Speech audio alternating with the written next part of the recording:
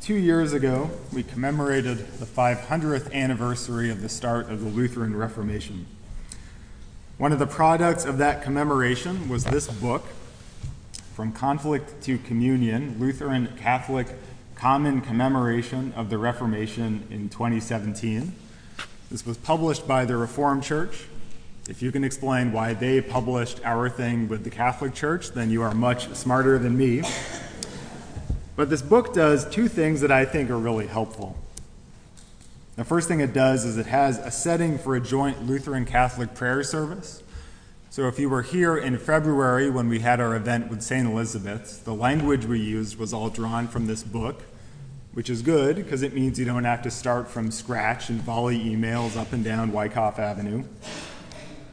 The second nice thing it does is it has a list of 5 ecumenical imperatives.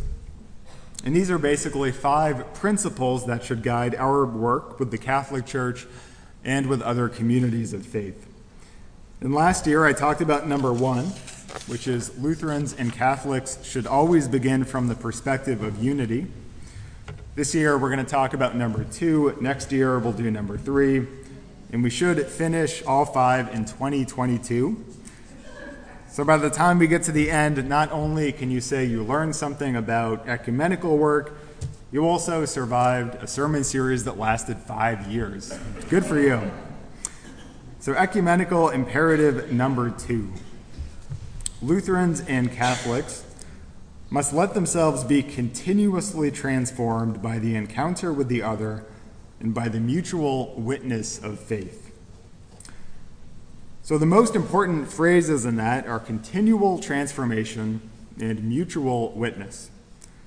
When we engage in mission, when we live out our vocations, when we work in partnership, we always expect to be changed in some way. We expect other people have something to offer us or teach us or share with us. So we don't simply witness to them, they also witness to us. Now this sounds easy, but it's actually very difficult for us to do. So often when we engage with people of different denominations, different faiths, different backgrounds, we do it not from a posture of curiosity or interest, but from a posture of anxiety. Now sometimes anxiety can be a good thing. When we enter someone else's house of worship or engage their community, we're often anxious about whether we're going to accidentally offend them or do the wrong thing. Do you have to take your shoes off? Do you have to cover your head? Do you have to genuflect? That's all perfectly normal, healthy anxiety. The problem is when we become anxious that we are going to be changed in some way by this encounter. We become afraid that other people are going to have some kind of effect on us. They're going to change us. It might mean changing our stereotypes. It might mean changing our perspective on things. It might mean changing our sense of who we are as people. And that change never comes easily for us. So at its heart, this idea of continual transformation and mutual witness is really a question of where you center power in our institutions. So often our mental model of church is that we have been entrusted with the gospel and that other people need to come and get it from us. So they can come here Saturdays at 5 or Sundays at 9:30, or we can go to them whenever it's convenient for us. It's really never convenient for us, so preferably they should come here. And if that's the way you locate power, if you think the traditions and norms of the church are the center of God's activity, then transformation is always going to be a bad thing. Because any transformation is always going to be a slide away from the real, pure thing that we were given. And if you think the center of God's power is in our way of doing church, then mutual witness isn't possible either. You can tell other people about God, but what do they have to tell you about God? Now, for as long as there have been Christians in the West, this has been our default way of doing things.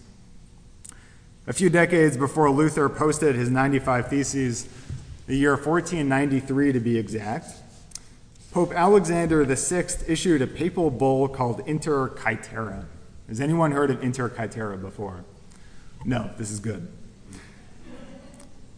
The Spanish and Portuguese empires were fighting over who would control the New World. And so they went to the Pope and said, why don't you decide for us who should control this? And so Alexander drew a line that went right down the middle and said, Spanish on this side, Portuguese on this side.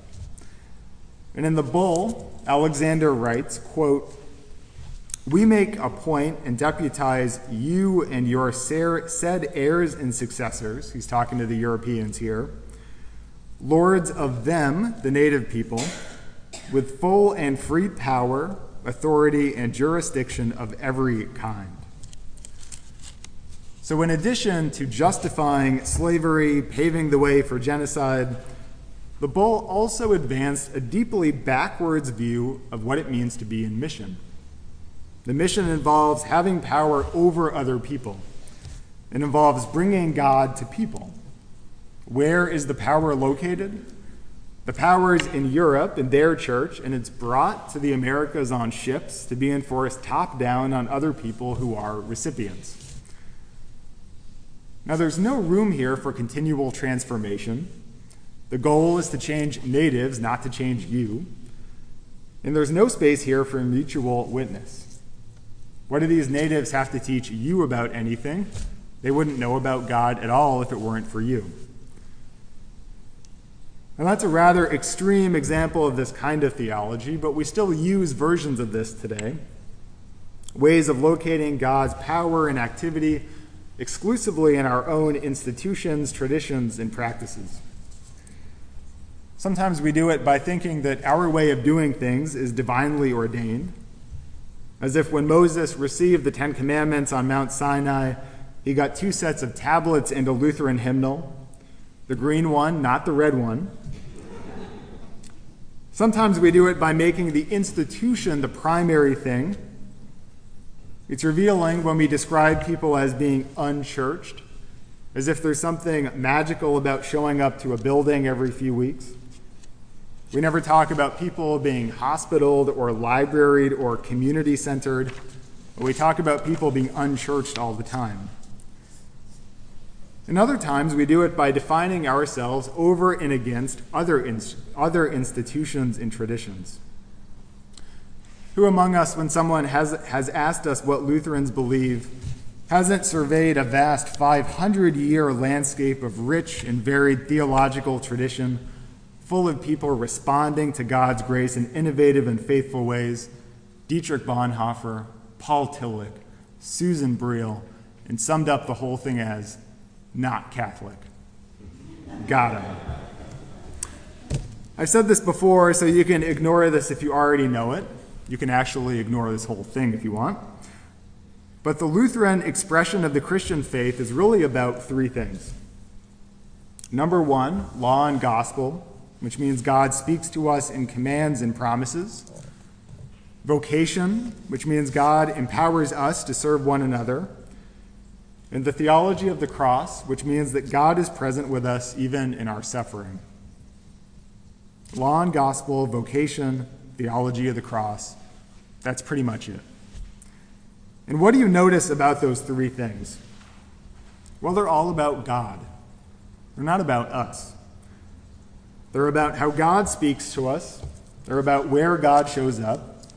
They're about how God uses us for the sake of our neighbors. And because they're about God's actions, they don't depend primarily on our actions.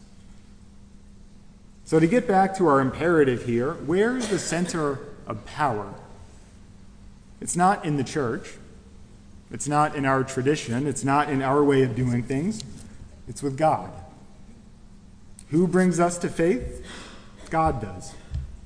Who makes the church one, holy, Catholic, and apostolic? God does. Who empowers us to serve other people the way God serves us? God does. So our job is not to bring God into the world. Our job is not to bring God to the Gentiles, 65, the Aztecs, 1493, the West, 1810, or Patterson, 2019.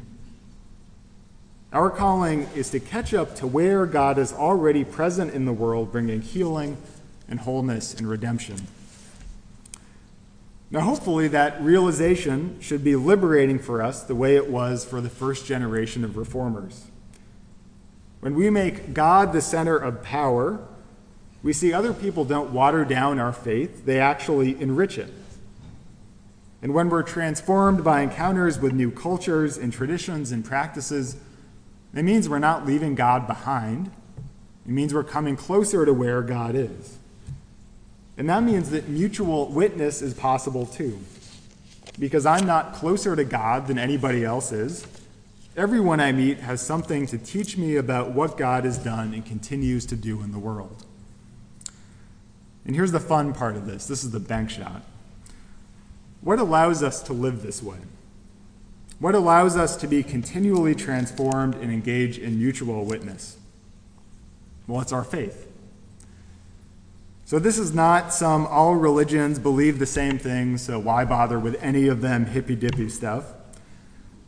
You don't have to be less Lutheran, less Christian, less you to engage the world in a faithful way. In fact, that faith is what allows you to engage the world as an equal, a participant in it. You don't need to leave your beliefs at the door whenever you go somewhere new. What the world needs is not more Lutherans who are less Lutheran.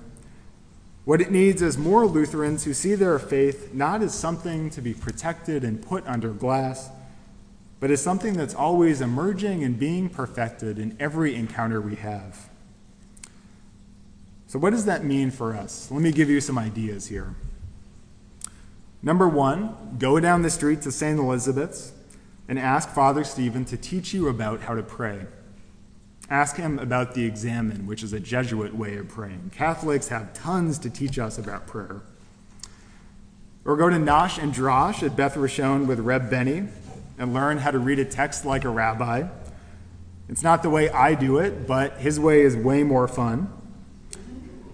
Or go to Friday prayers at El Zara in Midland Park, because their hospitality will teach you more about table fellowship of the Eucharist than any class that I can teach you. Or if you're feeling really adventurous, they didn't like this one last night, I'll see if you guys like it. Find someone who's been completely turned off by the concept of faith and just listen to their experience. Don't talk back, don't try to explain things, just listen. Is that going to be comfortable? No, it's going to be very uncomfortable for you. But it's going to help you realize some things that you often take for granted. Because Lutherans and Catholics must let themselves be continuously transformed by the encounter with the other and by the mutual witness of faith. Because when we encounter the other, we find there actually is no other. Only us and only God between us. In the name of the Father, and of the Son, and of the Holy Spirit. Amen.